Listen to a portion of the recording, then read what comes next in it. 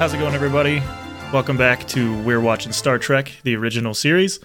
I am Brandon Fott, and with me today is the legendary Super Saiyan, Dan. How's it going? And of course, we have the Ginyu Force's choreographer, Paul. Whoa! Yo, what's up, Fib? I'm in here. Let's do it. And we are watching Star Trek, the original series, Season 1, Episode 2, entitled Charlie X. We're watching on Amazon Video.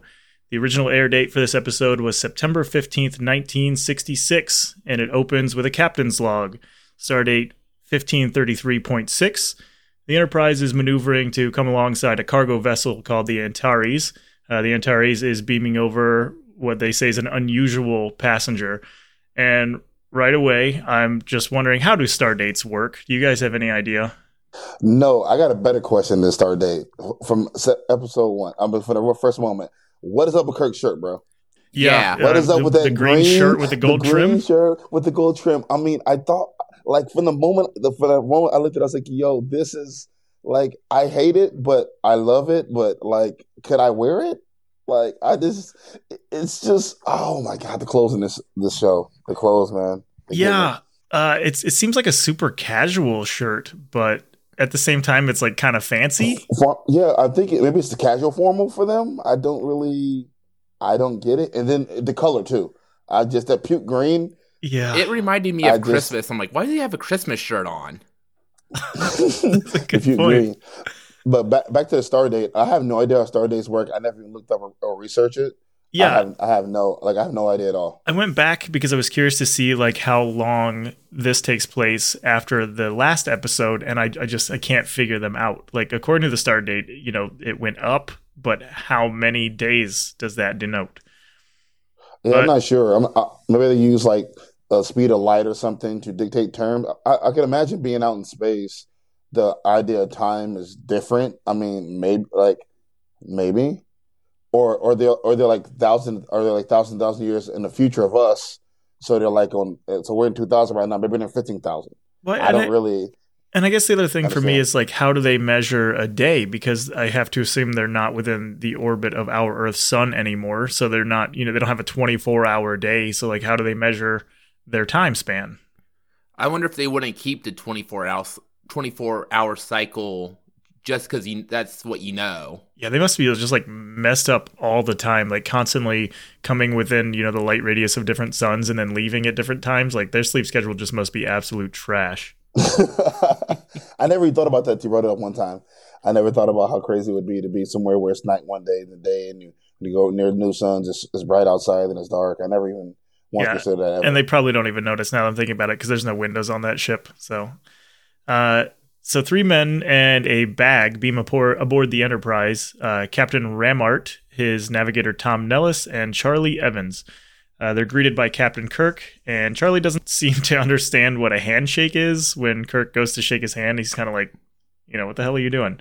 I find that weird, by the way. I find that super weird because, like, if you've been on the plane with all these people this whole time, which I'm assuming he had been, nobody ever shook your hand the whole time you were with them? Yeah, he was at least, on board the Antares with the other people. But apparently, nobody. But for how long? Yeah, but even a day, though, like the first time you meet somebody, the first 5 seconds, 10 seconds, you normally do the handshake, like the greeting. Like, so it even was there for a couple hours. Like, hey, we found this kid in a deserted boat or something. We picked him up. Hey, how you doing? I'm Paul. Shake your hand immediately. Yeah. And so at this point, Captain Kirk, starts talking to Charlie, welcoming him aboard the Enterprise, and Charlie just kind of, stares at him, which prompts this kind of weird exchange of looks between Kirk and the other 2 people from the Antares. And then Charlie's eyes start to roll in the back of his head like the Undertaker. Yeah. And he gets like startled out of it when Ramart starts talking. And Ramart and Nellis just start like oddly talking up Charlie in like a super suspicious way as Charlie goes to grab his bag. They're like, oh, he's great. He's been perfect. Like he's a kid. I mean, I know he is a kid, but like I know he's just been the sweetest little thing. Said no one for a teenager. I honestly expected an alien female when they're coming in. I expected to be some attractive female coming out the thing. I just when it was a boy, I was like, oh, that's a boy. Like I read the idea was supposed to be a boy show, but my brain said, oh, it's going to be some chick with some alien chick doing more alien chick things, because that's in every alien that's evil to them seems to be girls. So I do want some more of that. What, evil alien chicks? Yes. I noticed the Kurt, his mascara is like it's thick. Yeah. Like I don't think the mascara is hella thick on his eyes. And then I noticed the music. There was that little they did an old school music change for the suspense. You know, where when something clever they do it in the episode where something happens they want you to pay attention to. They change the music to this different kind of music. So you're like, oh, the music has changed. I need to pay attention. And then something happens. Yeah, they do a lot in this show to let you know that something is happening. Like if you don't catch it visually, you'll catch, the change in music or whatever weird sound effect they throw in. Like they don't really give you a chance to kind of figure anything out for yourself. They just throw it at you all at once. Yep. They just pretty much just give you the whole music change. And all of a sudden you're like, oh, something's going on. Let me pay real close attention to what's going on. Yeah. So, Ramart starts talking to Captain Kirk about how Charlie had spent almost his entire life alone on the planet they picked him up from. Everybody was killed, and he had just a few microtapes to learn how to speak and all that. And so Charlie kind of steps in and interrupts him. He's like, "Oh, how many humans like me are on this ship?" And Ramart and Nellis just instantly just kind of shut up. And Ramart's like, "Oh, hey, there's like basically like a whole city. There's over 400 people here." And Kirk's like, "Well, we have 428 to be exact," which is a really weird thing to throw out. It's like the exact number of people. Well, he should know how many is on a ship, though. Right, but like, do you have to be that specific about it? Maybe he's anal about it. See that? Yeah, it's the specificity. Wow, big word. That's kind of weird. It's like, I work with about 300 people. No, I work with 338 people. Like, you got to, like, clarify, like, why it's about 300, right? Like, you don't have to specify the exact number. I get it. Yeah, like, Ramart's like, oh, yeah, they got over 400 people. And he's like, well, you have 428. Okay, yeah, that's still over 400. He was right. Just leave him alone. So Charlie gets excited about the number of humans like him on the ship. And he's like, oh, that's exciting. Is exciting the right word? And Ramart and Nell are so like, yeah, that's totally the right word. Yeah. And they seem, to me at least, like they were kind of scared of Charlie at this point. So it turns out that Charlie's relatives, or his closest relatives, are on Colony 5, and the Enterprise is passing by there, which is why they're taking him along. So Kirk and Ramart are having a conversation, and Charlie interrupts, and he's like, oh, I'd like to go see the ship and all of its people. And Kirk gets a little bit upset and tells him that interrupting is considered wrong. And, Charlie apologizes for that. So the crew of the Antares is getting ready to leave. Captain Kirk offers them some supplies, and they decline and like immediately get back on the transporter like they're just ready to get out of there. Like we're done with this weird-ass kid rolling his eyes back. Yep. Charlie kind of takes a step backwards towards the door, and it opens up and startles him. And then Janice enters the door, which is... I didn't think we'd be seeing her again so soon. I thought she'd be a main character because she had a name, but I didn't think she would be like an every episode character. Yeah. So the Antares crew are beamed back to their ship as Yeoman Rand, which is Janice. That's Janice Rand, apparently, is introduced to Charlie, and Captain Kirk asks her to show Charlie to his quarters and drop his records off at Dr. McCoy's office. Charlie gets super confused, and he's like, oh, is this a girl? Because apparently there weren't any on the Antares ship. Like, I get that he had crashed, like his ship had crashed and he was all alone forever, but there are no females aboard the Antares. That was another thing. I was like, there's no chicks on here? Okay, part one. So the first season, part one, like, oh, there's other females, whatever. Is that a girl? Part two. Her hair still bothers me. And not does the hair to bother me this time, but I realized it's actually woven like one of the weave baskets, like the old school wicker baskets. Yeah, I was wondering if it was fake. I was like, is that a wig? I never noticed like exactly how it's made. If you look really close, it's sort of weaved together like one of the weave baskets. Maybe she takes it off and holds like fruit in there. It doesn't look good. I don't even know. Like she went to say her stuff. It sucks the whole time. So it is what it is. So we're gonna see it a lot. So it's gonna be terrible every episode. Yeah. When I was looking and I was wondering if that was fake hair, then I caught myself looking at Charlie's hair, and his hair just looks like super dry. So apparently they just didn't have anything for conditioner in the 70s, or at least maybe I was going to say there's no conditioner on the planet he was on. Or just maybe, there's no conditioner at all at that time, and they just said, screw it, our natural dried weird hair is what we like. I mean, I don't know. So Kirk smiles at Charlie, and he's like, yeah, that's a girl. And then we get the show's opening, which I still really enjoy the theme, and I'll probably like the theme every time I hear it. But I did notice that the opening was a lot shorter this time than it was on the first episode. Was it? Yeah, they really cut it down. Not so many shots of the ship flying, and not so many cards explaining who's playing what character. They were pretty much just like, here's Kirk, here's Spock, this is Star Trek, have fun. Oh, I didn't notice that. I did notice that I watched the whole intro. Like I was gonna skip it because I had a skip button on my computer when I'm watching it. I was like, you know what? I'll just watch it again. Like normally I skip intros, but I was like, I'll just watch it. Like I enjoy it. I ended up skipping it. Oh, you skipped it? Yeah, I didn't think there'd be any changes to it, so figured I'd just jump right into the episode. I'll probably just sit through it just because it's short. I watch it those because I'm stuck on it's 5-year mission. It's stuck in my head, and I'm holding that to kind of clarify how long time has passed. So I'm trying to that 5 year. Oh yeah, it's 5 years. So I got to imagine. Okay, it's each episode a month later. Is it a week later? Is it a year later? Is it So I'm kind of like trying to. So that's how I'm trying to figure out time in my head. Remember, it's a 5-year mission. Yeah. So we get another captain's log coming back from the opening, and the stardate is now 1533.7, which again, how the hell does a stardate work? And it makes me think that since the only one that changed was the one after the decimal, maybe that denotes the hour, which I don't know why I'm so hung up on it. I just don't understand how their date thing works. Okay, I like that. That denotes the hour. I like that. I'm going to go with that. It makes sense to me. So Dr. McCoy has Charlie in his office, and he's got him doing some really weird physical tests where he's like almost pedaling a bicycle, but he's not. Like he's laying on his back just pushing on these weird pads that are showing things that shouldn't have anything to do with that on a screen.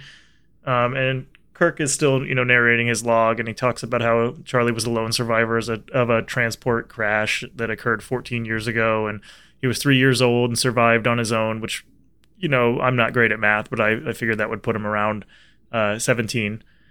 So McCoy starts questioning Charlie about what he ate after the crash. He's like, the food storage would have only lasted so long. And Charlie says that after the food supply ran out, he found some things growing outside that he could eat. And that he learned to talk through microtapes and using the ship's memory bank, which he could actually have a conversation with because it would talk back to him. And then he passes his physical tests, and he's in, perfect physical condition. And so Charlie asks a few questions about Captain Kirk. He asks if McCoy... he asked Dr. McCoy, he's like, do you like me? He starts talking about how he just really wants everybody to like him, and he seems really really hung up on that. He's like, well, I really tried to make everybody like me. Which is kind of weird for a teenager to care about if people like them or not. Normally that goes against what teenagers are like. Actually, that's what teenagers are exactly when you're growing up. You want people to like. Well, not so much adults, I would say, or at least that wasn't my case. See, my other issue with the whole scene is the fact that he was doing the wall stairs. I couldn't get over it. I couldn't get over the wall stairs. I'm like, what is this? Like, what is it? Like, I kept looking and I was like, wall stairs? Like, I guess. Yeah, and it was measuring some stuff that just had nothing to do with any of that, like his pulse oxygen and stuff. Like, how were you getting that? They have a lot of times they're doing this weird things that don't make any sense, and you're supposed to just let it go. And my brain immediately focuses on the one thing I'm supposed to let go. And when I see people pumping wall stairs, my mind goes, yo, what is going on? Like, that just doesn't look right. You could have put them in any kind of exercise ever that we have that's realistic, that you could make realistic and make it more, more spacey. But you're doing wall stairs? Like, wall stairs. I'm just... So McCoy responds that it's, pretty natural for a 17-year-old to want everybody to like him. So it turns out I can actually do math, which is absolutely fantastic. So Charlie is 17. Charlie wanders around the ship for a little bit. He's just kind of observing people performing various tasks, maintenance men, people just wandering around doing things. And he sees these maintenance guys. I assume they're maintenance guys. One of them asks the other guy to do something for him. He's like, yeah, I got it. And then just, slaps the guy on the ass, which I don't know about you guys, but like outside of sports, I've never seen that happen. And I've personally never done that. Like, obviously I know the two of you personally, and I'm like, hey, can you go grab that thing for me? And then you're like, yeah, and then I just smack you on the ass. Like, well, see, I feel like that's not going to fly. I don't know how it was in the You can 60s, only do it during sports. Right, that's what I thought too. Yeah, I didn't think like just smacking each other's ass is just a regular way of like, oh yeah, thanks, bro. And if you don't say good game, it makes it really weird. Just do it because. Yes. If you guys don't know, we all know each other in real life. We're friends. We hang out together. And we have working together. So if I see you do a good job, I might have to smack you like good job, but it's uncomfortable. And I know still smack people that unless you're playing sports, like. I don't get it. Yeah, if you use that as kind of like a thanks, I think we're just done with the podcast probably because it's awkward. Yeah. I don't like it. Hey, what's up, bro? How you doing? Turn around and smack you. Just say, have a good day, bro. Yeah. Maybe I'll just start doing that at the end of every workday. Just come right. just say great job today. Good job, guys. Just hit everybody on their way out. No, smacking people's ass. Oh my God, no. That'd be hilarious. I would die laughing. So Charlie runs into Janice in the hall. Well, she walks by him and he starts like smelling. Like he obviously notices how she smells. And so he follows her and he just gives her this gift that he got out of nowhere. And it just happens to be her favorite type of perfume. She's, obviously very curious. So she's like, where did you get this? There isn't any aboard the ship. And he's like, well, it's a gift. I can't tell you where it came from. And she's, she just kind of blows him off as kind of weird. She's like, well, I'm on duty and I have to go. And he's like, oh, stay, hang out, whatever, really creepy guy stuff. So she's like, well, I get off duty later and you can meet me in recreation room 6, deck 3. So as she turns to leave, Charlie's like, yeah, you've got a deal, and smacks her on the ass. That's how we do it. That's how we do it. Well, my thing about the gift thing, though, by the way, quick gift thing is, does that mean he can read minds?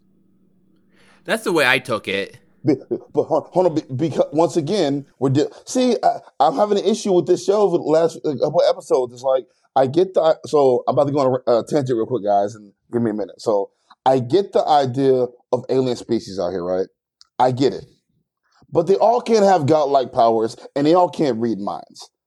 Like for generally the last 3, like it's kind of in the same wheelhouse, and like I really want them to expand and do something original because for every episode has been this godlike character who has godlike powers doing godlike things, and it just and so once again I'm assuming he can read minds, which he didn't do to anybody else. He did so it's like it just kind of bothered me. Once you did that thing, it kind of bothered me. So I realized his power is almost the same as the last episode, last characters or whatever, and it's not anything new and original or thought out. My bad. Yeah, so this whole thing for me, I kind of noticed that right away, and I wanted to hope that wasn't what was going on. Like, maybe he ran into a store super quick and found one that he smelled all the perfumes in a half second and used the money that he doesn't have to buy them for, but that's not what happened here. And also, can he conjure things too? Like, he can conjure things? Like, that is power? Right. He can conjure things and read minds. Like, it's just, I know I'm getting on a rant about the whole power things, but I'm like, I don't know. They all species can't be this elite type thing. Like major, I don't know, because if aliens met us, I'd be like, oh, these guys are weaklings. Like if they're and they didn't really give too much away right here, so I kind of just blew it off in the beginning, like when this first started happening. Yes. And was just kind of hopeful that that's not the case. Yeah, I'm not sure, but I just. One of those things. But we get Janice calls him back to reprimand him about the whole ass slap thing, and he's pretty confused about it. She's like, "Oh, it's fine. Just don't let it happen again. But you should talk to Kirk or McCoy, and they can explain to you why that's not okay. Or just literally any of the other men on the ship, I think would have been fine as well." Yeah. But on the bridge, Dr. McCoy and Mr. Spock are talking about Thasians with absolutely no explanation for what that is. And Kirk starts to talk about how he's got a training program being made for Charlie to teach him about things like Earth history. And he wants Bones to teach Charlie about, he didn't specifically say it, but he alludes to, teach him about puberty and sex and all that stuff. McCoy's like, well, you're more the father figure So I think that should be your thing. And Kirk gets kind of like unreasonably upset. Like he's kind of joking, but he doesn't look like he's joking. And he's just like, no, you're doing that. Yeah, he got to put down the captain. He put on the captain's hat for a minute. Like, yeah, bro. I know we were kind of both involved in this, but hey, Bones, do what I tell you to do. I get it. You know, it's Kirk's got more important things to worry about. You bantering with your boss or something like that, and you got a banter about you, and then they have that boss voice also like, oh, okay, like you know. So, you know, he pulled out Captain like, oh, you know, you're going to do this, right? Like, oh, whatever, I'll do it. Like, yeah. So Spock keeps talking about Thasians, and Kirk asks if Spock believes the legend that the Thasians still exist on, you know, that planet. He didn't say what planet. I assume that it's the one Charlie crashed on. And Spock's like, yeah, you know, Charlie's existence kind of proves that there must be some form of intelligent life on Thasis, I think is what it's called. And so they argue about it a little bit further, and yeah, that's kind of the end of that scene. So we cut to later on where Spock is in what looks like just kind of a recreation area, like a break room type thing, and he's playing some kind of weird little wooden harp with knobs on it. And the subtitles for me said "strumming spooky chord." I didn't think it was that spooky, but apparently it's supposed to be. Mine spooky. said playing high pitch dysonic melody. Yeah, mine was just strumming spooky chord. Yeah. Why did we get different subtitles for the same episode? I have no idea. So, and at this point, Uhura is humming pretty loudly over him and interrupts his playing, and everybody in the room starts laughing at him, and she's like, oh, you know, sorry, did I do that again? And Spock just kind of gives this weird smile and starts playing again, and then she starts singing a song about, you know, a devil aboard the Enterprise, and she's obviously alluding to Spock in some way. So Charlie enters the room, and Uhura starts singing a song about Charlie liking Janice, which made me wonder, how old is Janice? Because like she seemed to be, like Uhura was obviously joking about it, but how old do you think Janice is? I'm assuming I think she's late 20s, late 20s, maybe early 30s, and I don't know. I assume that. But on that little recreational scene, that's what I noticed this trend. I don't like everybody wearing the same colors. Like I get these like uniforms. They all red in there. No, it's like they're all like blue or red or that disgusting gold. Like it, and then if you look at some of their outfits, which I started really outfits. Like so, Spock has 2 gold rings around his wrist, and Uhura has one. I didn't even notice that. And I've been wondering if that's a rank thing. Cause I've been trying to distinct rank on this whole thing for a while now. I don't understand rank. So like when I see people wearing the same colors, I thought they were different, like different ranks. I know different classes. I get what the things are. I just don't understand what is what. Yeah, I was curious because I know like the whole red shirt joke, like, oh, you know, the red shirts are the unimportant guys that die. And I don't know which series of Star Trek that pertains to, because it's clearly not this one, because Uhura she wears a red shirt. Yep. And I don't think she's just going to, you know, up and die one day. Yep. But I wonder if maybe it's not rank, but more like role, because in some of the stuff, you know, a little later on, I noticed that people that were fulfilling kind of the same sort of role were wearing the same thing. Oh, okay. But yeah, I don't because they don't wear like an insignia that shows their rank or anything. So at this point, Charlie, during Uhura singing, does this like rapid head tilt thing, and Uhura suddenly can't speak anymore. She can't sing, and this is where I have written down motherfucking mind powers again. So we're there. Here we go.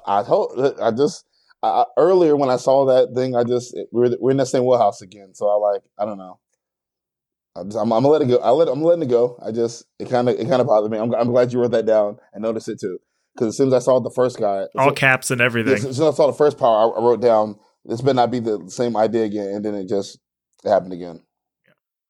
So Charlie shows Janice a card trick, and he's got 3 cards, places them face down, and asks her to turn them over. And when she turns them over, they are all pictures of her, which is kind of weird. He's like, oh yeah, one of the men on Antares showed me how to do that trick. And so I know we talked in the past about how smart and like quick on the uptake everyone is, but man, right then and there, I'd have been like, no, like that's not, something's weird about this. Like that's just weird as shit. Oh, when she put the cards over it and has her pictures on it. Yeah, I knew that was weird, but again, at the same time, I've seen so many crazy magic tricks. I can get the allure of just, oh, it's so cool, it's so original, so cool. Like I can get the idea of wanting to be tricked and thinking it's different. But I think it's more about the pictures. I think it's more about him having the pictures. Even if she accepts it as a cool magic trick, where the fuck did you get those pictures, Charlie? Right. I think that's the bigger deal is the pictures, not the whole trick itself. So yeah. Yeah. So he places them face down, and then he picks them back up, and they're all, the regular cards again. And then he puts 4 aces on the table face up, and he picks one up and he shows it to Janice, and then just kind of throws it across the room.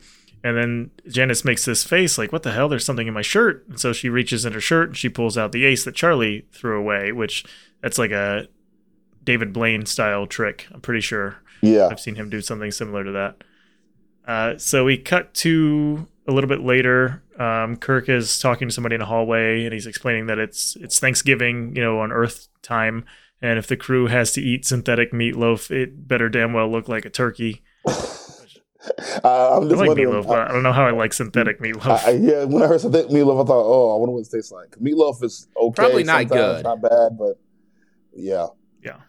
So I know I'm hung up on this, but at this point, I went back to check the star date again because I'm like, oh, maybe I can figure it out because, based on what day it is, Earth time, maybe that's some kind of, maybe the first 2 numbers denote like a month, or maybe the whole thing is how many days, but there's no part of that makes any sense. I'm hung up on star date forever. Yeah, because you said on Earth today is Thanksgiving, and use that star date as a reference. You know what? I'm gonna look it up and see if I can. I want to find out about that myself. There's no correlation between the star date that they were in and Thanksgiving, so I still don't know how the hell they do it.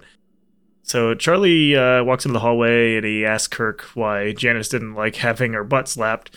And Kirk gets like super flustered. Like the one thing, I know we're only 2 episodes in, but he handled everything in that first episode with absolutely no problems. And this is the thing where he starts kind of getting flustered and doesn't know what to do. And he's like, well, there's no right way to hit a woman.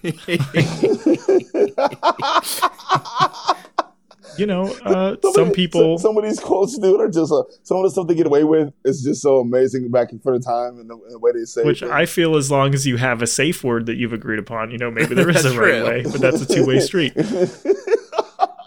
There's no right way to hit it. Like, oh, okay. And Charlie doesn't understand, kind of what he's saying, and quite frankly, neither did I.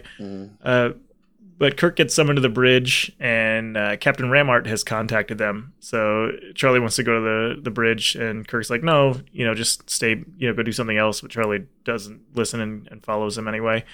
So Ramart is just barely within range to transmit a signal, and he starts to warn Captain Kirk of something, but his signal just cuts out. Uhura then says that the Antares isn't transmitting anymore, and Charlie's like, well, it wasn't very well constructed. So Kirk then instructs Spock to probe the area where the Antares was, and he asks Charlie if he thinks that something happened to the Antares. So he's immediately suspicious of Charlie, which, it's right back to good old Captain Kirk.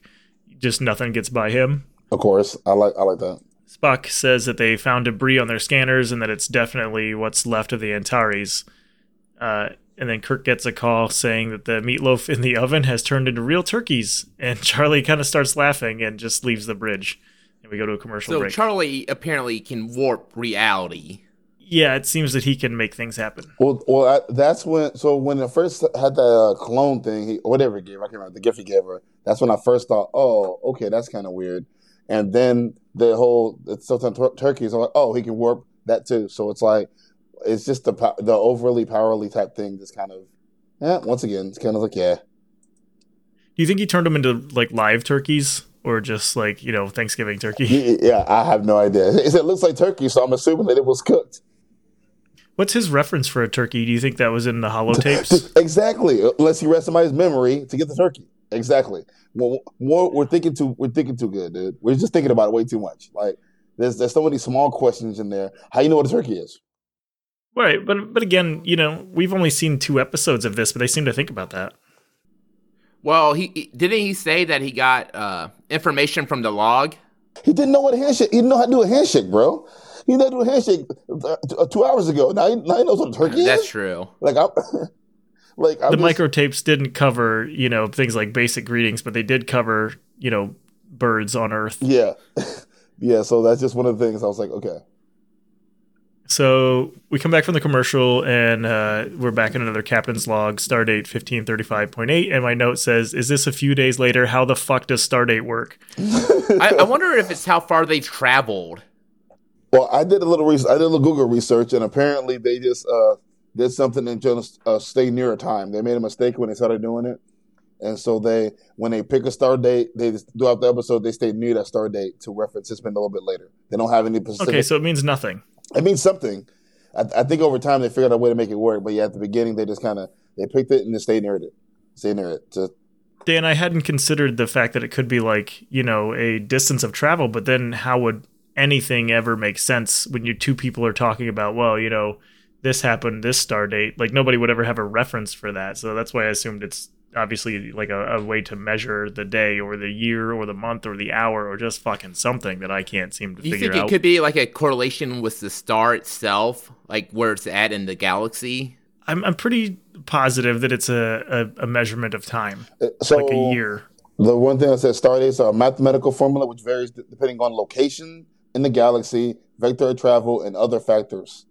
So, hey, who knows? I want to learn. So Dan's pretty close on that. Yep. I'd say I would not have guessed that. I would have for sure thought that it was a measurement of time. But either way, Kirk and Spock are playing some three-dimensional chess, and they're talking about the loss of the Antares. And Spock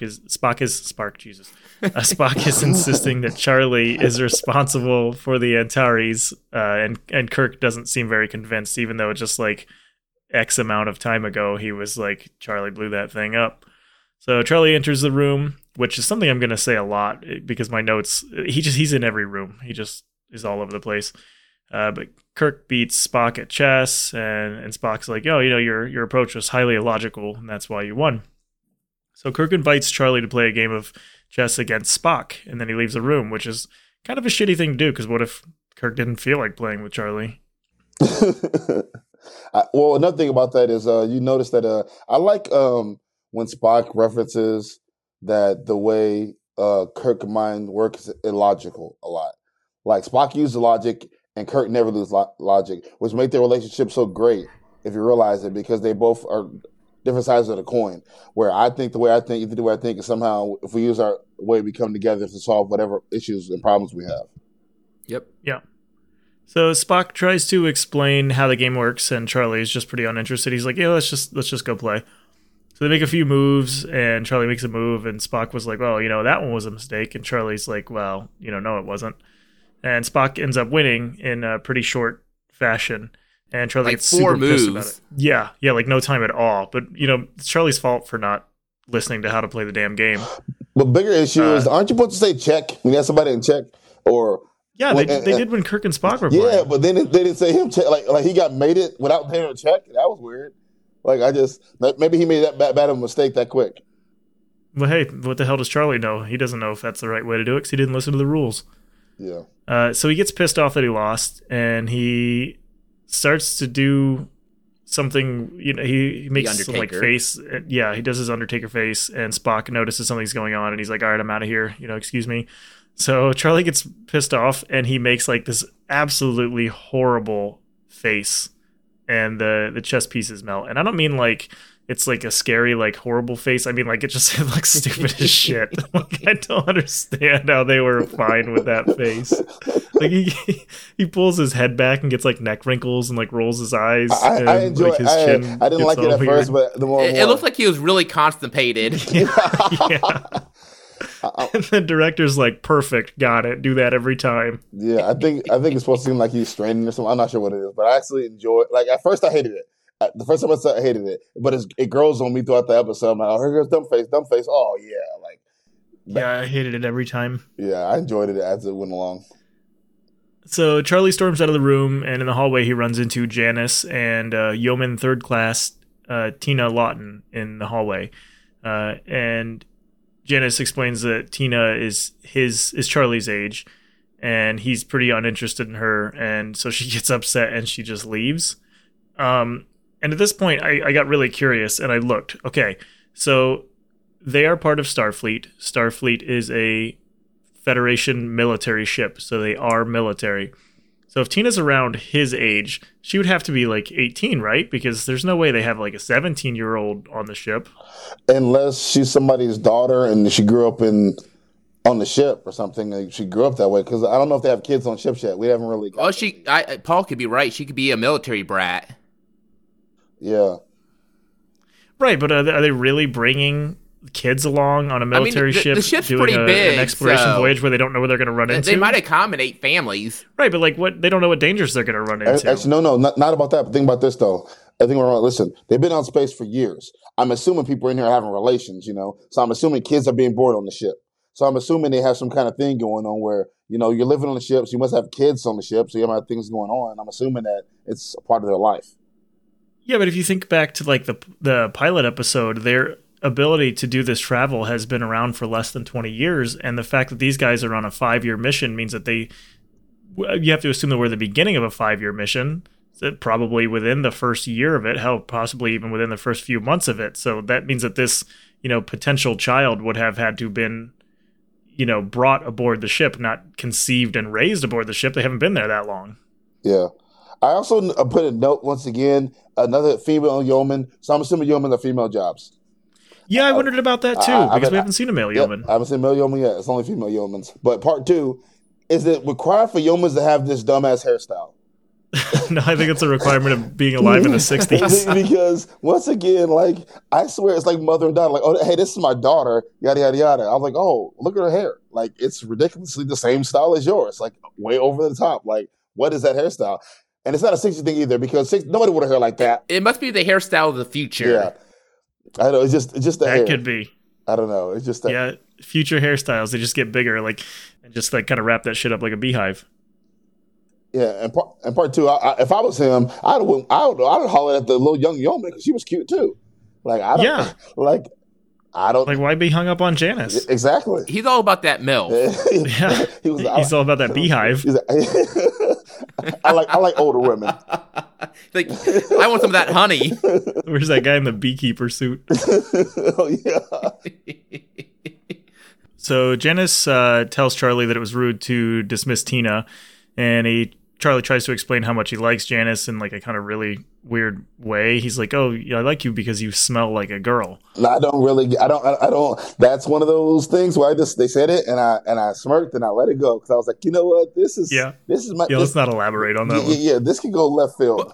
But how do they know what a girl smells like if he's never seen one? That's actually a super fair question. I didn't even consider that. She doesn't smell like me, so I like that. You walk around just sniffing all the guys, and he's like, well, that doesn't smell like Janice. Yeah, I have no idea. Oh, you guys like to bathe. I haven't had a shower in 17 years. Oh, dude, he must have smelled terrible when they picked him up.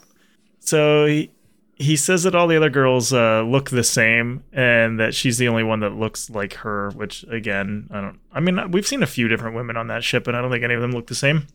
Well, they all have that same hairstyle. Just about. Yeah, they're just big.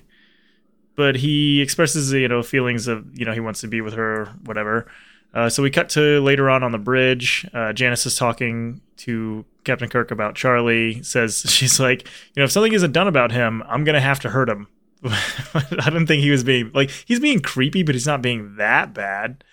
But Kirk agrees to talk to Charlie about it. I put stalkerish in my little notes. Yeah, and he does definitely give off the stalker vibe, but he's also never been around a woman before. Yeah, and he's 17. No, like she says, his first crush. Yeah, she started to spin off the first crush. I get it. I'm gonna have to, but I think she meant hurt him as in hurt his feelings, not hurt him as in hurt him physically. That's what I thought when she said hurt.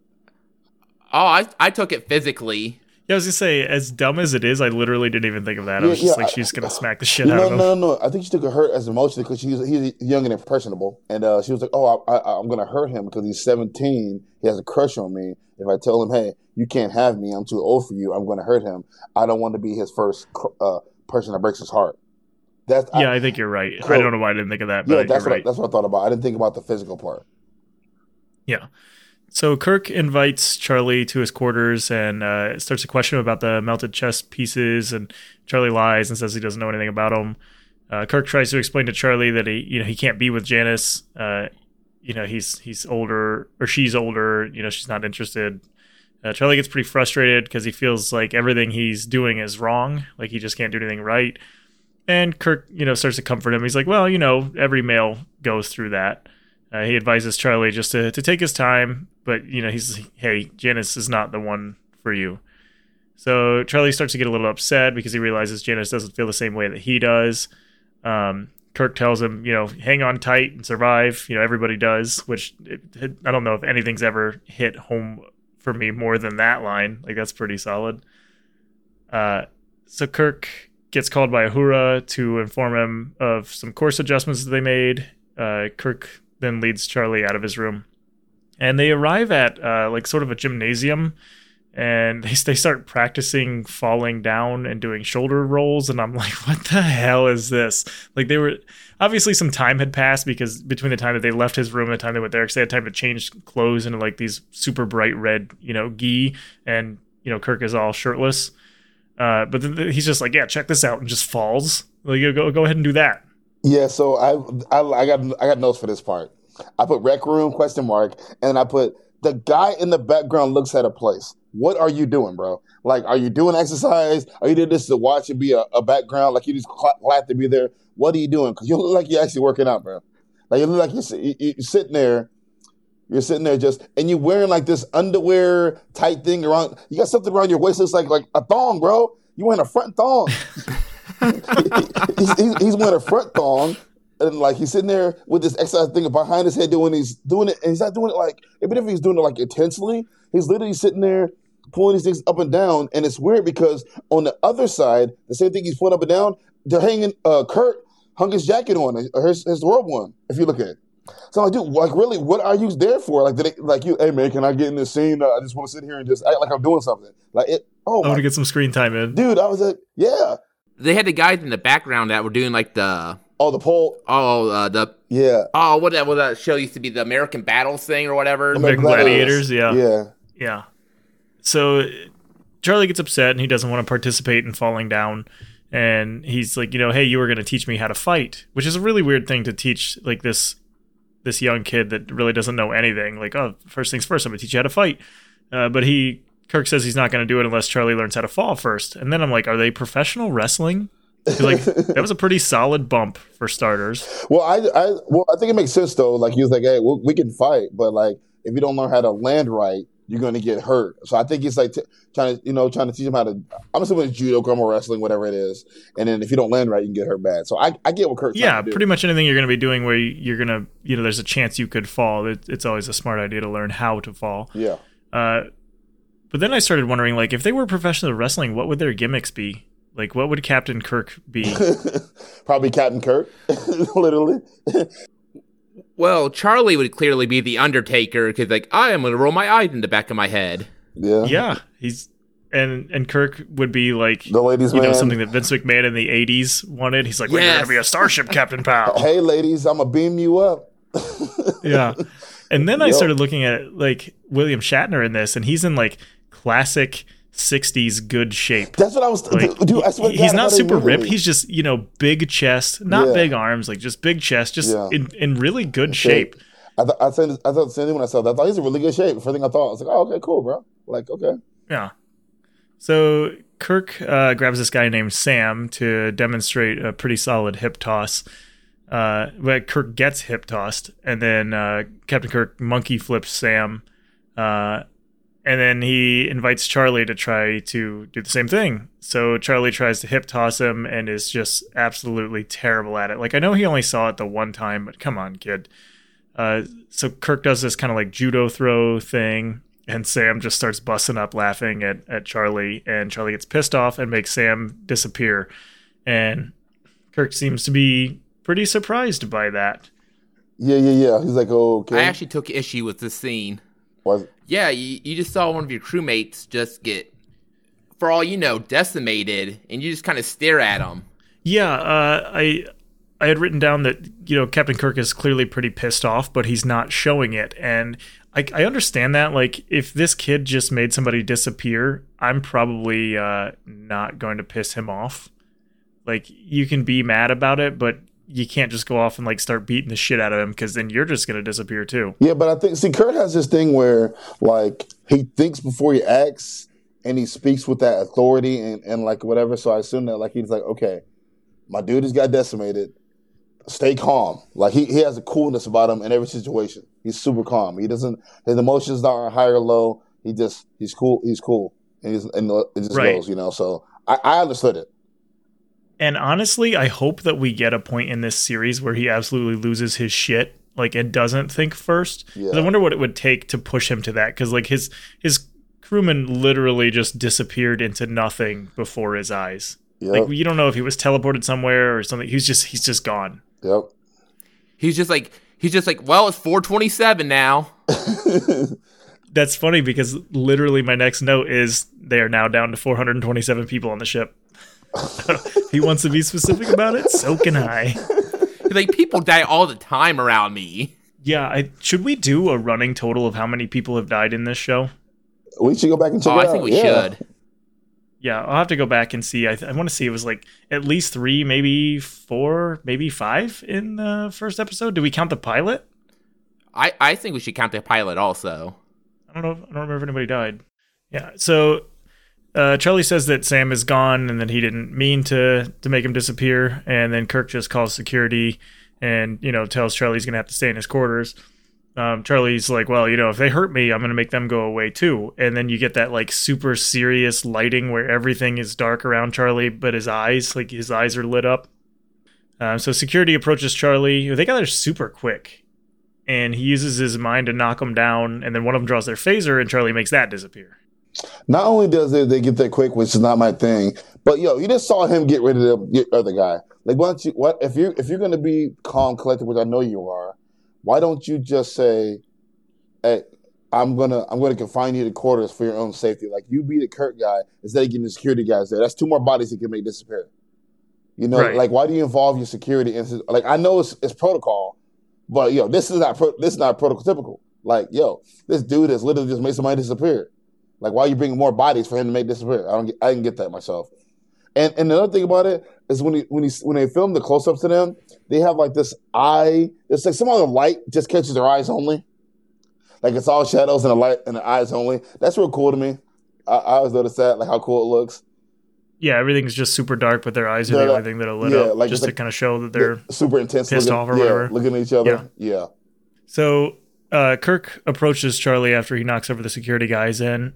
He does use his authoritative dad voice and tells Charlie that he's going to go to his quarters or he's going to pick him up and carry him there, which is badass. Would be it'd be interesting to see. So Charlie seems kind of stunned by that, and now we have that lighting effect on Kirk's eyes, so he's super serious. I like so they're both just kind of staring at each other like that. I love Kurt so much in this episode. Like, I just love, like, every time he's like, I don't give a, like, okay, sure, you made this very, but what? Look, I'll pick you up and I'll carry you to your room. Like, oh, like, sorry, Dad. I'm exactly. Sorry, I apologize. Like, I don't care what kind of power you got. I'll pick you up and carry you myself. Like, oh, okay, cool. So we go to a commercial break, and it comes back, resuming the stare down between Kirk and Charlie. And Charlie is like, I'm not going to let them, hurt me. I'm not going to let them take me away. And Kirk, he's like, well, that's your choice. Kind of telling him, if that's how you're going to do it, then I'm going to have to do what I do. Yeah. Charlie relents, and he goes with security to his quarters. Kirk then gets a call telling him that all of the phasers on the ship have disappeared, and he calls for McCoy and Spock to meet him in the briefing room. And I'm just like, man, poor taxpayers. Now they got to replace all of the damn weapons on the Enterprise. So I got a question on that. Well, not really a question, but more of a statement. So the only weapons that they have on board are phasers. You don't have any other weapons that they... Yeah, I don't know if that's the only weapons that they have, but it's the only ones that Charlie has seen to that point. So I guess that's the only reference that he has to make things disappear. I got a better question, though. What other weapon would they need, though? Like the phasers themselves, they got stunned and killed, and then you have... Like, I don't get what knives. Like, I don't get what you. Dan, I don't get what you're saying about like what other weapons. You explain that a little bit deeper for me. I don't get what you're trying to say.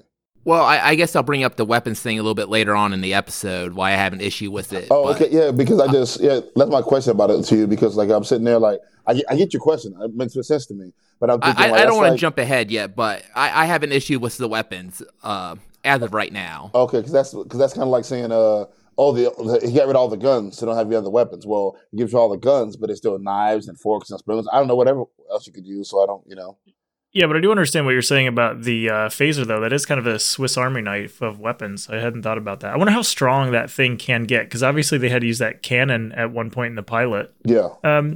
So in the briefing room, Spock is talking about how Thasians, he's back on that, have the power to transmute objects and render substances invisible. And it's regarded as kind of a legend. And he says that, Charlie seems to possess that power. And at this point, no, he definitely has that power. It's not like a seeming thing. Like he made a man disappear. And he's like, well, he seems to have that. Mm-hmm.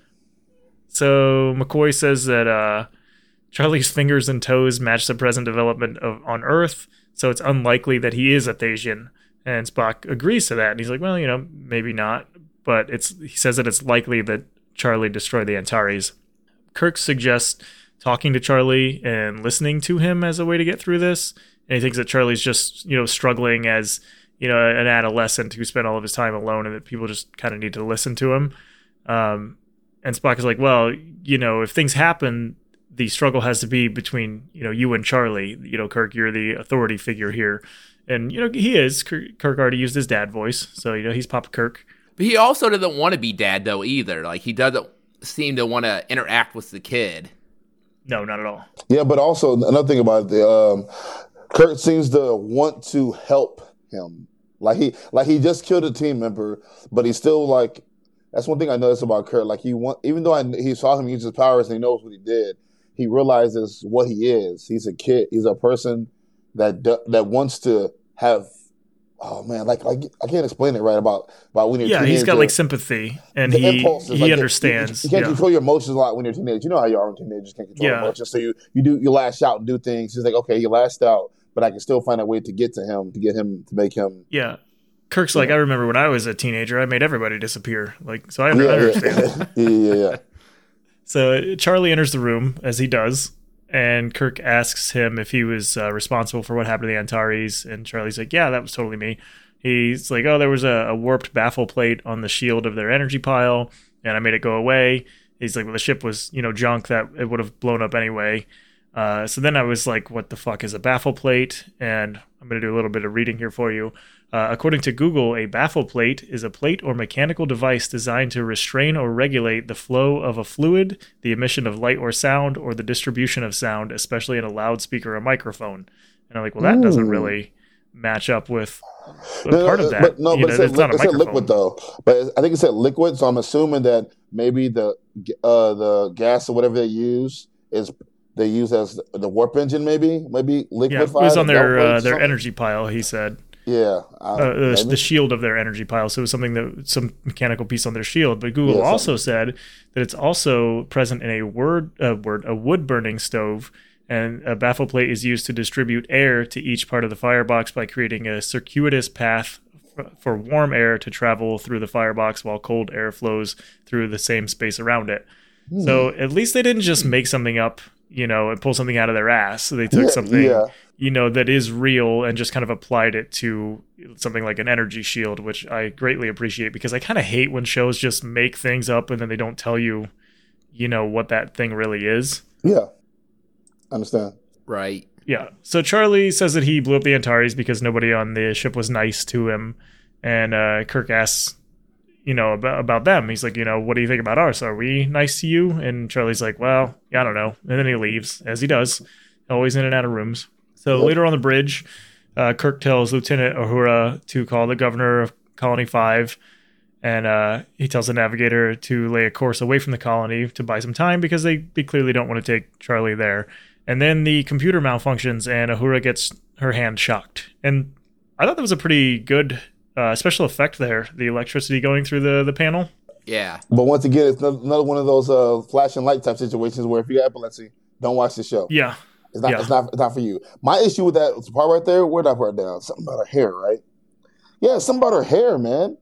Her hair. Like I get when you get shocked, your hair's supposed to do that thing where you sits up and down, whatever. But her hairstyle just got like it's like they her to ground. They grabbed the hair and just like messed it up real fast and then like put it back. Like I didn't see. I'm gonna have to go back and look. Oh, I didn't notice that. I'm telling you, man. I noticed these hairs. I check these hairstyles are driving me crazy, man. All these people are just the hair. You're going to need your own podcast just talking about the hair of Star Trek. Dude, I'm telling you, man. The people's hairstyles, I noticed it was bothering me. I keep getting bothered by people's hairstyles. Like, 'cause there's no way her hair would look like that falling. Like, it's not going to get that out of place. So the navigator says that he can't put any commands into the computer, and the helmsman says that the helm isn't responding. So they've clearly lost control of the ship here. Charlie enters the room again, because it's what he does. And Kirk asks Spock if he's getting any readings, and as Spock is responding, Charlie starts making him talk in poems. And so Kirk's like, "Oh, yes, sir, there's a tiger burning bright in the forest of the night." And Google tells me that is a poem, or part of a poem, by William Blake, and the message of that poem is about the fact that God can do anything, which is a really interesting Easter egg, like very apt there for Charlie making him do that. Yeah. Right before he does that, when Charlie walks in, the reason I brought up a little bit about the colors and the people, there's one scene where Spock is standing with his guys in front of him, the transporter guys, and there's one scene where it's Charlie, Kurt, and both his little controller people, and they all got the same color on. They all got the same color. Did Kirk have the same color? They all got this disgusting gold color. All three of them do. The transporter people and Kirk have a gold color shirt on. Yeah, they all had the same color. And they're all staying in the same scene together. Like, I'm looking at it, and visually it looks disgusting. Like, you don't notice this no frame. variation. There's no variation. And so, like, once again, but the wrists have different gold levels on them. So I'm assuming the wrists are how they tell rank once again. But I'm walking like, how am I going to see your rank on your wrist when I meet you immediately? Yeah, that's actually really interesting. We're going to have to look that up to see. So you're saying that, like, on the sleeve, the wrist has like some kind of gold like embroidery? Yeah. Some has one gold ring, some have two gold ring, and Kurt has 3 gold rings. I've been trying to figure out if that's dictates. I think Spock had 2. I wonder if that dictates rank or not. That's what I never. I mean, really honestly, that seems super likely. Like, that's very plausible. I bet you're right about that. Now I'm super interested for us to look that up. I bet you are correct about that. I never noticed the wrist thing. Yeah, either did I. So would that make Kirk like a 3-star general then? Yeah, I'm not sure how it works. I'm not sure 3 like one has captain, one has 1. I'm not sure what's going on. Like, Spock has 2 gold ones, Kirk has 3. So I'm not sure if that dictates who's in charge or exactly how it works. I don't know. So I'm hoping in future with me, the admiral or somebody is higher, I'm able to look at their wrists and see they have more and be able to dictate like, oh, that's what it is. Well, yeah, because he answers to somebody himself. Yeah. But if that's how that really works, then that's a really nice detail that, you know, the crew put into this show.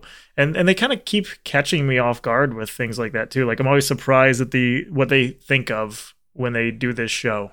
I noticed that, and I wanted to bring it up before I forgot about it. That is really interesting. I'm curious about that as well. I might actually just end up Googling that and seeing, because I can't imagine they're going to explain that at any point. Yeah, I just kind of, because if you, Bones, he wears short sleeves. He's the doctor. He don't have any sleeves. So it's like I don't see. I'm wondering how it works. Yeah, so I wonder if he's actually part of like the Starfleet military. I wonder if the doctor would be a civilian. Yeah, if he's just like kind of a contracted guy, like, you know, we have to have one. Which, why wouldn't they have their own military doctors though? Yeah, but he has short sleeves. I'm like, well, is that a rank thing too? I'm really interested. Like, I'm going real deep into it. I'm interested in the idea of how you dictate rank and color, because a lot of people wear the same color and the same thing. I'm not sure if it's because they like the crew can only find certain materials, so the same materials made the same shirts, etc., or the colors mean something, or is the rank just dictated by a certain way? That's what I'm more interested in to figure out, because I don't understand that part of the show. Yeah, we'll have to look into that. So Spock tries to speak again, and he has another poem, which is Saturn's rings around my head, down a road that's Martian red. And my research for that just showed that it was a poem that they made up for the show. So no like crazy significance there, but it actually, just a little bit of trivia, it was originally 4 lines and they decided to cut it down to just the 2. And the original 4-line poem was Saturn's rings upon my finger, Vulcan's helmet on my head, Jupiter's chariot neath my feet, down the road that's Martian red. So they made a little bit of a reference to, the Vulcans, and then just decided to cut it. Huh. So Charlie says that Kirk can't change the course because he wants to get to the colony as soon as he can, and he refuses to release control of the transmitter. At this point, McCoy enters the room, and Spock tries to talk again, but we get another poem, which is Once Upon a Midnight Dreary While I Pondered Weak and Weary, which is from Edgar Allan Poe's The Raven. I did not have to look that one up. I know that one. Yeah. Not the entire thing, but... So Charlie refers to Spock as Mr. Ears and tells Kirk that he can make Spock do anything he wants. And Kirk approaches him and tells Charlie to leave his crew alone. At which point Charlie just leaves the bridge and he relents his control from Spock. So Spock warns that Charlie's soon's going to reach a point where he's not going to back down from Kirk. That like his influence, isn't going to last forever. Yeah. The dad voice and the dad voice always gets me. Yeah, I mean, I almost relinquished control of Spock, and I don't even have it. So in the hallway, Charlie's just kind of stomping around, and he runs into Tina, and she's like, "Oh, hey, Charlie, what's wrong?" And he just makes that, scrunched up face and turns her into an iguana. So yeah, he said lizard. He says lizard. They don't specify iguana, but I know what iguana is. So a big lizard. Yeah, so now crew count is 427 and 1 iguana. Yeah, and not only that, but when he does it though, he kind of smirks. Like he gets that, like he's starting to get that serial killer vibe. I'm starting to get that Criminal Minds vibe. Like, oh, okay, this guy's off. Like at the beginning, I forgave everything he did. The whole time I was like hoping for the best until that moment. I'm like, oh, really? My girl? I like her. She's cute. Like, yeah. Now he's just doing things because he can't control himself. Because he can't control himself. Yeah. From that moment, like at the beginning, I was okay, and then today I was like, okay, now you're just a jerk, dude. Like that's enough. And she was even nice too. He can warp reality, but he can't make people like him.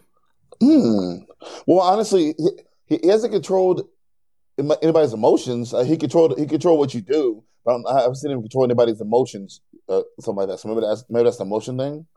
Yeah, maybe that's kind of the limit, because he made Uhura stop singing. He changed what Spock was saying, but that's all a more physical thing, right? Like changing what Spock was saying, right. Kind of. Yeah, well, I don't know. Because if he wanted Janice that bad, he could just be like, "Oh, you're mine." Yeah. Yeah, I don't think he'd do that. So, he must not be able to do that. Yeah, that must be where his limit is. But speaking of Janice, in her room, she's writing on this little tablet, and Charlie enters the room and gives her a flower, and she doesn't take the flower, and she's like, don't come in my room without knocking. And Charlie says, "Don't ever lock your door on me again, Janice," and tells her that he loves her. And she doesn't acknowledge him and just asks what he wants. And he's like, "Oh, yeah, I want you." And then he walks towards her and we go to a commercial. But man, "Don't ever lock your door on me again." He's gone from like kind of creepy stalker to now he's like abusive boyfriend already. I seriously wrote down Criminal Minds. I put serial killer vibes, Criminal Minds. Literally when he said that. Because literally it's like I said, the whole time, like this whole episode, I truly was okay with everything he did. I understood it. And then from this moment on, like he's just getting more and more to that level. Like you're like, what are you? Look, dude, you're crazy. Like you gotta die. Possessive. Yeah, possessive, and I do what I want to do, and I don't care about the consequences, and like more and more, I just started wishing bad on. Now he's acting like a teenager. Yeah, he's throwing a fit. Like he's throwing a fit. I notice also in this scene that she's writing on some kind of like weird tablet with like one of those with a stylus. So they kind of predicted a tablet with this scene. Oh, you know what? That's smart. I thought it was. I went Etch-a-Sketch in my head. I was thinking Etch-a-Sketch, but now that you mention it, let's take a tablet. Oh, everybody thinks it was Demolition Man, but it was Star Trek. It's funny you mention that because once again, the Star Trek seems to be really good at making up sci-fi technology that ends up becoming real. Yeah, and it's funny because like watching this now, you see that as a tablet, but I imagine in the '60s that would have been a pretty cool looking thing that nobody had thought of before. Well, I mean, obviously, I haven't seen every movie and whatnot from the time, but it was probably considered a pretty space age thing, and now everybody's got one sitting at home. Oh, that is so cool! I didn't notice that. I never even thought about that. How they predicted the tablet too. That is man. The other thing I noticed is that she's wearing some kind of weird ass nightgown. And how the hell, I'm assuming it's a nightgown. Like, it doesn't look like that's something that you would put on over your pajamas. Like, how the hell could she be comfortable sleeping in that thing? I didn't notice it. I didn't notice it, even though I watched it. Yeah, just like a weird big pink nightgown. But they go to the commercial break, and we come back, and Charlie is still talking to Janice about how much he likes her when she secretly turns on an intercom behind her back. So their conversation's being broadcast, I assume, throughout the entire ship, but at least in the bridge, where Kirk hears a conversation and he and Spock immediately begin running towards Janice's room. They get to the room pretty quickly, and they try to attack Charlie, but he, does the whole mind knockback thing. And then Janice just slaps the fucking shit out of Charlie. Just slaps the piss out of him. It's about time. Yeah. Exactly. Great moment. And so she did have to hurt him physically. Because man, she really laid that one in. Yeah, overall, like that slap was like one of the ones where she followed through. Like she followed through because his head got knocked back. I was like, okay, yeah, you deserve that. Yeah, she's like, I'll slap a bitch. She's been saving that one for a while. Yeah. So Charlie makes that squishy stupid face, and Janice disappears. So crew count 426 and one iguana. That effect is actually cool. I actually like that effect. It's very 60s, but it doesn't look bad. Yeah, actually, it's just kind of like fade away, but looks good. It's just the CGI in this whole show. Like I've never seen something that's been so terrible. I'm like, oh, disgusting. Like everything is just kind of. I liked it. It's real cool. Yeah, but you didn't like the damn phaser shot from the last episode, did you, Paul? Because it was all flashy. It was crazy. It was too much. Going back to the flower, do you think he changed another crew member into a flower or just made a flower? Oh, God. I hope he just made one. Yeah, let's hope he just made one, yeah. Do you think he's sending them to the Shadow Realm? To the Shadow Realm. I don't know what's going on. Like I said, I don't know what's going on with the people. I wonder if they're dead. I don't really know. I'm more curious if he's just sending them somewhere. They're changing everybody to. That's one of the things that's super unsettling for me. Like, and it always is in any movie or show where people just kind of disappear. Like, it's just very unsettling to not know if they went somewhere else or if they just ceased to exist. That's what I'm looking for. Cease to exist, because that would understand his power. Because if his power makes you can't exist, it's like, okay, that's level of his power. If he just sends you somewhere else, that's level of his power. That's what I was kind of wondering in my head. I wonder what was his power. Are they dead or are they just get sent somewhere else? Yeah, he could have just sent him to the planet with all the hookers. They could have gone to Wrigley's Pleasure Planet. Yeah. Yeah, why wouldn't he send himself there? I don't know, but... Yeah. So at this point, Charlie turns his attention to Kirk and Spock, and he's like, well, I can't really do anything to you, Kirk, because I need you to run the ship. But, you need to be nice to me. And then he starts like, I don't know exactly what he does. It looks like, Kirk starts holding his stomach, so maybe like Charlie is doing something to Kirk's inside. It's obviously causing him some sort of pain. And Spock is like, well, hey, my legs are broken and I can't get up. So Kirk tells Charlie that he needs Spock to help run the ship and he needs to let him go. And Charlie does and threatens to make more people go away if Kirk tries to hurt him. And Kirk is like, well, hey, what happened to Janice? Like, what'd you do to her? And he doesn't really respond. He won't say what he did. So back in the hall, Charlie's kind of muttering about how he froze someone that had a mean look and how he likes people to look happy. And he enters a room, just a little room, and Kirk doesn't follow him in. And then when Charlie tries to leave, he gets shocked by a barrier. So then Charlie gets pissed off and, makes that scrunch face, and then the whole wall disappears, and Spock and Kirk are frozen in place at that point. So Charlie, just gives them the whole, you shouldn't do that kind of thing, and then unfreezes them and walks away. So he's kind of just like stomping through the hallway, and he runs into this young girl, and he turns her into an old woman. So clearly, he can do more than just make people go away. I mean, we knew he could turn people into iguanas, but he can just like age them. Like, holy shit. Well, that's what I said. Now he's just being a dick. Yeah. No laughing. Oh, whoa. Okay. Yeah. We get to that. He sees those group of people just hanging out and laughing and having fun, and he tells them that they're not allowed to laugh. And he does the whole Matrix thing where not just their mouth, but their whole face is just gone. Like it's just like covered in skin, and that girl's like, creepily like screaming, but she doesn't have a mouth. And that's very unsettling thing for me. I wrote down no face, because I was like, yo, what? I said loud, like, what the loud as hell? Because I just didn't, it caught me off guard. Like I thought he might freeze him in place, something like that. When I saw her face, I thought, oh my God, he removed her face. He got to go. That's enough. Enough's enough. Yeah. Yep. That's enough for me. That's incredibly unsettling. Yeah. So on the bridge, Uhura tells Kirk that they are receiving a message, but she can't hear anything. Kirk asks Charlie if he's creating the message or just blocking one that's incoming, and Charlie's like, well, that's my game. You have to find out. And then he lets them know that he's locked the ship on course for Colony 5, and then he just walks off the bridge. On another deck, Charlie's just stomping through the halls again, just freezing people. And then he comes across a group of guys, and he just pushes past them, and he doesn't do anything to them, which I thought was really weird. Because he's just screwing with everybody and just lets these guys go. Well, I think the thing about that, though, is once again, he's up and down.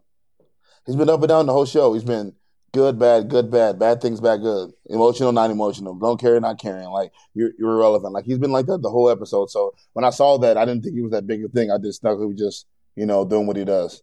Yeah, maybe he burned through his bag of tricks already. He can't think of anything. I wonder if it's like teenage hormones and bipolar. Yeah. Yeah, he's pissed off, but he's also kind of not pissed off. Sometimes. So on the bridge, Kirk is telling McCoy and Spock that he's got a plan.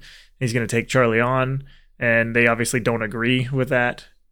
Kirk notices that Charlie hasn't made anybody go away since he took over the entire ship, and he thinks that maybe Charlie has kind of overextended himself, and he just doesn't have the power to keep doing that. So he thinks that if they turn on every device on the ship, maybe they could distract Charlie and tranquilize him and keep him that way until they can get somewhere safe. Charlie enters the bridge and threatens to make everybody go away, at any time he wants. So he's just kind of, grandstanding. And he sits in the captain's chair, and that just pisses Kirk off. And he's like, get out of my chair. And Charlie won't do it. So Kirk signals for everybody to just start turning everything on, and it kind of freaks Charlie out a little bit. And at this point, we get, that lighting effect. It's just, they're just lighting Kirk's eyes. Everything else is dark. And then I wondered, why the hell did he start his plan if nobody went to get a tranquilizer? Like, oh, I didn't think about that. He's like, we're going to tranquilize this guy. You guys are going to distract him. We're going to trank him. And then Charlie walks in and he's like, okay, go. And people are like, well, we don't have a tranquilizer. Like, what do you expect me to do? Yeah, I think it's more about the fact that, okay, when he sat in the chair, like, that's the first time I saw Kurt, like, have one of those emotions where it's like, oh, he sat in my chair. Like, okay, that's enough, bro. Like I put it with you messing with my crew. I put it with you being this and that. But sitting in my chair is just enough. Like, you can't do that. And that's when we found what sets him off. Yeah, sitting in the chair. Kirk says that he wants his crew back, and he wants them all back whole. He's like, and I'm going to get them even if I have to break your neck to do it. So he's just super pissed about this chair thing. Hey, he changed the chair settings. So he grabs Charlie out of the chair and just tosses him over to the stairs. Charlie then hurts Captain Kirk with the whole mind thing, and Kirk grabs him and is about to punch him when they get interrupted by Spock saying that they have regained control of the Enterprise. Uhura says that she's getting a message from Thesis, and then Janice reappears on the bridge. So she's back, and we're back to 427 plus one iguana. So at this point on their screen, a green ship appears that kind of looks like it's made out of a gas. Like it's a really weird effect. I'm not sure what they were going for there. That's what I thought. It was like some type of gas ship. Yeah, it doesn't look right. But it appears, and Charlie starts to scream. He's like, no, and begs not to let the other ship take him. And then you get like a big green floating head that appears on the bridge, and Charlie is still freaking out and begging because apparently the Wizard of Oz is now on the ship. So the big head says, hey, we're saddened by the loss of the first ship. There's really nothing we could do about that. But we have returned all of your people to you, and everything is back how it was. So, hey, crew count 428, no iguana. Yeah, that's what they said. But I didn't actually see the other people. Yeah, they didn't show it. They just left it up to saying. Yeah, he said everything. That's what he said. But I didn't see the gym guy or the yeoman lizard girl when he turned into a lizard. I didn't see them. So, like he said, everything is as a return. I'm not sure if it's everybody or not. That's one of my questions. Well, everyone but the crew that Charlie killed on the other ship. Yeah, he said that they couldn't do anything about the other ship that got destroyed, but that all of Kirk's people have been returned to him, and that everything was set back to how it was. So I assume that the lady's not an iguana. Those other people got their faces back. That missing part of the door or the wall is probably back. Okay. So at this point, Charlie starts to apologize for everything, and he's just begging to get to go with the Enterprise and not go with the creepy gas ship and big floaty head. And Kirk is kind of considering it, and he's like, yeah, Charlie really belongs with his own kind, being humans. And he's like, we could teach him not to use his power like this. And the Thasian head says that Charlie would use his power to destroy mankind, or that they would be forced to destroy him to save themselves. And they're like, we'll take care of him. And then the head just kind of disappears. And at this point, Charlie just starts freaking the fuck out. He's like, well, I can't touch them. They don't know how to love. And he disappears from the Enterprise, and the green gas ship leaves presumably with Charlie. And that's kind of the end of the episode there. Another thing about that little last scene when it says they can't feel and they can't love, I wonder, is that why he can't control emotions? Like since that could be, like since she has his powers from them or whatever. Since they don't understand emotions, they can't control them. Oh, and also I like when the last part when he says I want to stay. It's like an echo, and it's like it sounds very old school. It disappears. I don't know, like that. It sounds so. It was very good acting on that part. It sounds so scared, like he just wanted to be there. I feel like the echo kind of went on too long, though. Oh, see, well, but the thing about the whole final scene is that Kurt still wanted to help him, even after everything, and the truth is, like, in combination, he was just an upset kid. He was just a kid who's upset, emotional, had some issues, He just needed some help, But they got there too late for him to help him. He was already off the rails, You see Janet crying. I'm not sure she's crying because the kid died or what she'd been through, too. Right. Yeah, who knows where the fuck she ended up? Like, did she just disappear, or did she just teleport to some hellhole? Yeah, I was wondering if she was crying because he died, like she could feel what he want, like his emotions, or like how everything he'd been through, or she was crying because okay, I've been through a lot. I've been through a lot. Like I'm so happy that it's over. Yeah, she's like, I was teleported to a room that looked just like mine, but it didn't have my tablet, and I couldn't play Candy Crush. Oh no! The one thing that I did notice about the whole end scene was actually the musical score was really good. They had a really good soundtrack for that entire section. Dude, the music in this whole show has been interesting. Like the small cues when small things happen that let you know what's going on. Sometimes I feel like they give too much away with that, though. I think it. But the issue is we grew up at a time now where our shows we can do stuff like that. We can follow that. Back then, I'm assuming that it seemed very. The idea of Star Trek was very out there. So it's like, okay, then we got to give people music clues they can follow along. I'm not sure, but Yeah, it's almost like they have to hold your hand while watching the show. I think that because nowadays everything is faster paced, and back then everything was slower paced. So I think they truly were worried about people not being able to understand what was going on. Truly, not being able to understand that's how I think they over explain things to a point where we understand immediately. We get it. But I think back in the days where they don't understand everything. So they explain everything so slow and they carry you along, give you music cues, show the bad guy early, who the bad guy is so early, things like that, so you can follow along. Yeah.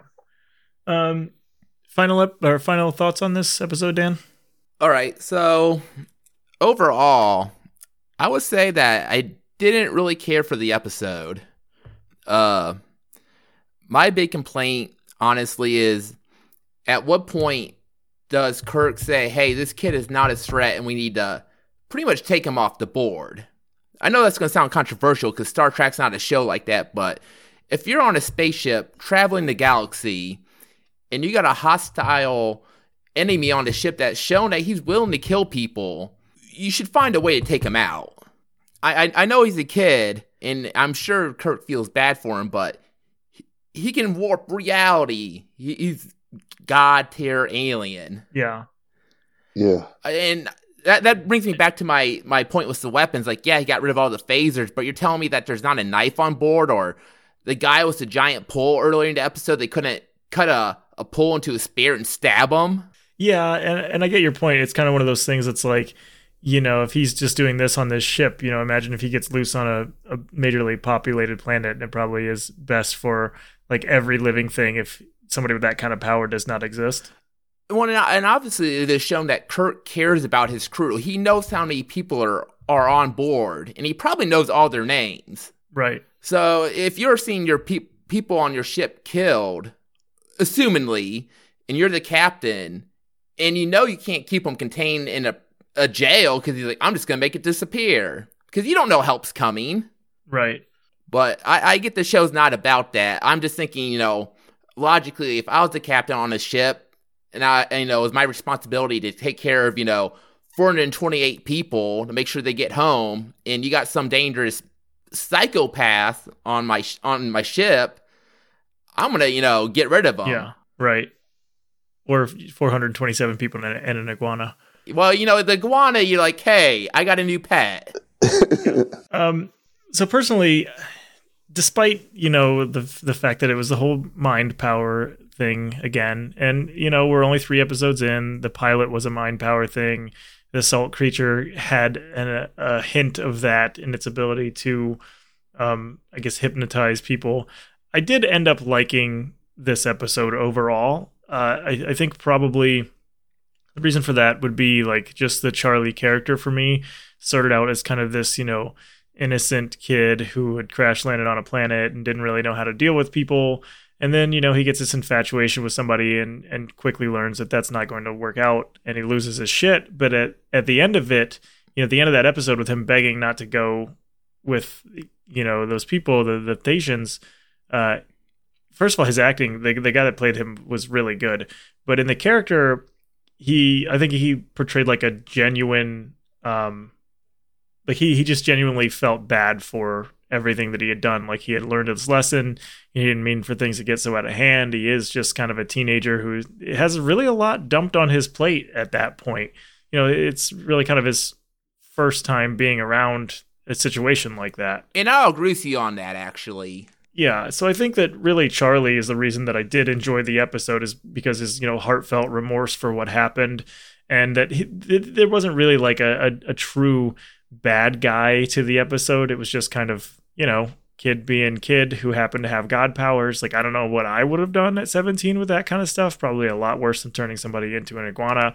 And then again with Kirk not being a total dick and not wanting to just kill this kid, even though he probably should have. Like, I think Dan's got a point. It's kind of probably best for all of the universe that somebody like that doesn't exist. But hell, there are clearly several others out there. Yeah, apparently humans got screwed on the evolutionary tree. Yeah, you ain't kidding. But yeah, in the end, I really enjoyed the episode, despite not liking it in the beginning. Paul, what did you think about it?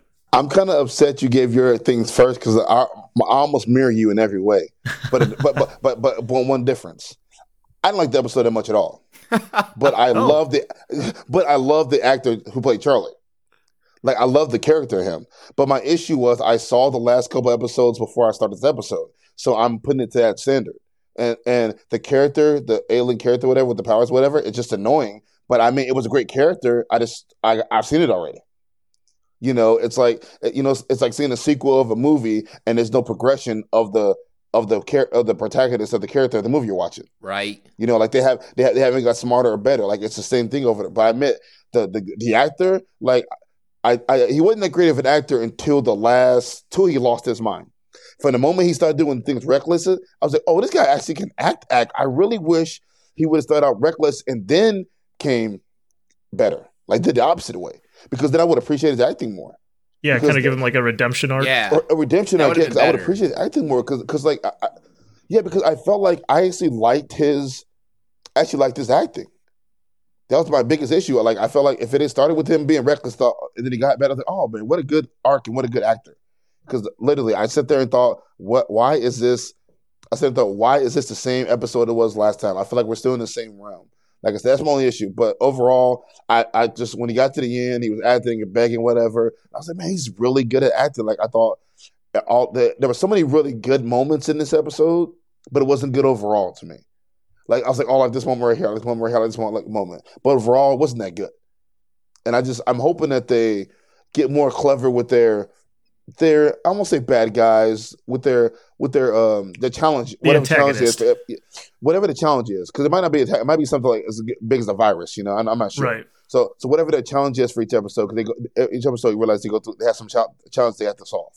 Over they solve challenges, maybe they get more thoughtful, maybe they get more scientifically, maybe they get more something.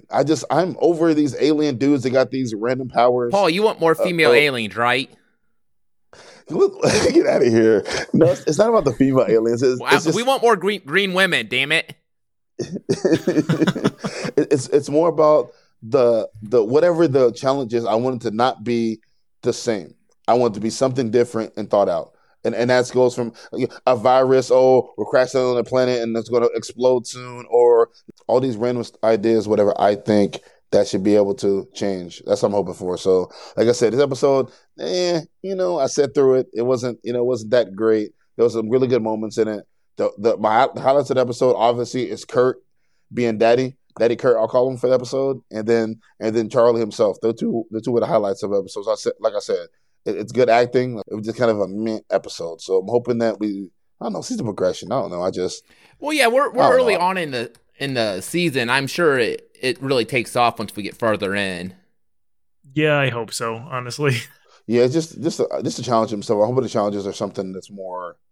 I don't know, just more. So you gave the last one a number out of 10 rating. What would you give this one? Man. So man, I'll give the overall about a 5 because I sat through it. It wasn't so bad I wanted to cut it off. I give the acting itself, I give it like a 9 or 10. It was just the story and everything else and everything about it. It's just not good. So I it's about 5. And we also haven't gotten any new characters. Like we had Sulu the last time. We were introduced to pretty much everybody because it was kind of the first episode, but we didn't. We didn't see Sulu again. Yeah, we didn't see him again. Dude, I didn't realize that. Yeah, we didn't get Sulu at all. That's I didn't think about that. Yep. So next week's episode is going to be season 1, episode 3, where no man has gone before, and it sounds like it should be the first episode of the series, but that's because it was supposed to have been. It was what they had filmed first. It was what was supposed to be released first, but it's not what actually aired first. Yep. So I'm excited to watch it. I think we're going to get one of those things where we get kind of an introduction to every character, which is going to be a little bit weird, but I think everything writes itself after this. Like we start getting what we were supposed to at the time. I'm excited to see the beginning because I would like to see how they put everybody's side of the friendships together, relationships together, how it was at the beginning. I'm excited. I'm excited for it. So that's pretty much going to be it for this one then. You guys can check us out on Twitter at WWST_podcast. If you're listening on Spotify, iTunes, or anything like that, we will also have this up on YouTube. So if you prefer to listen there, you can just check us out on YouTube at We're Watching Star Trek. So that's going to be pretty much it for this time. And we'll see everybody next time. Later. Later.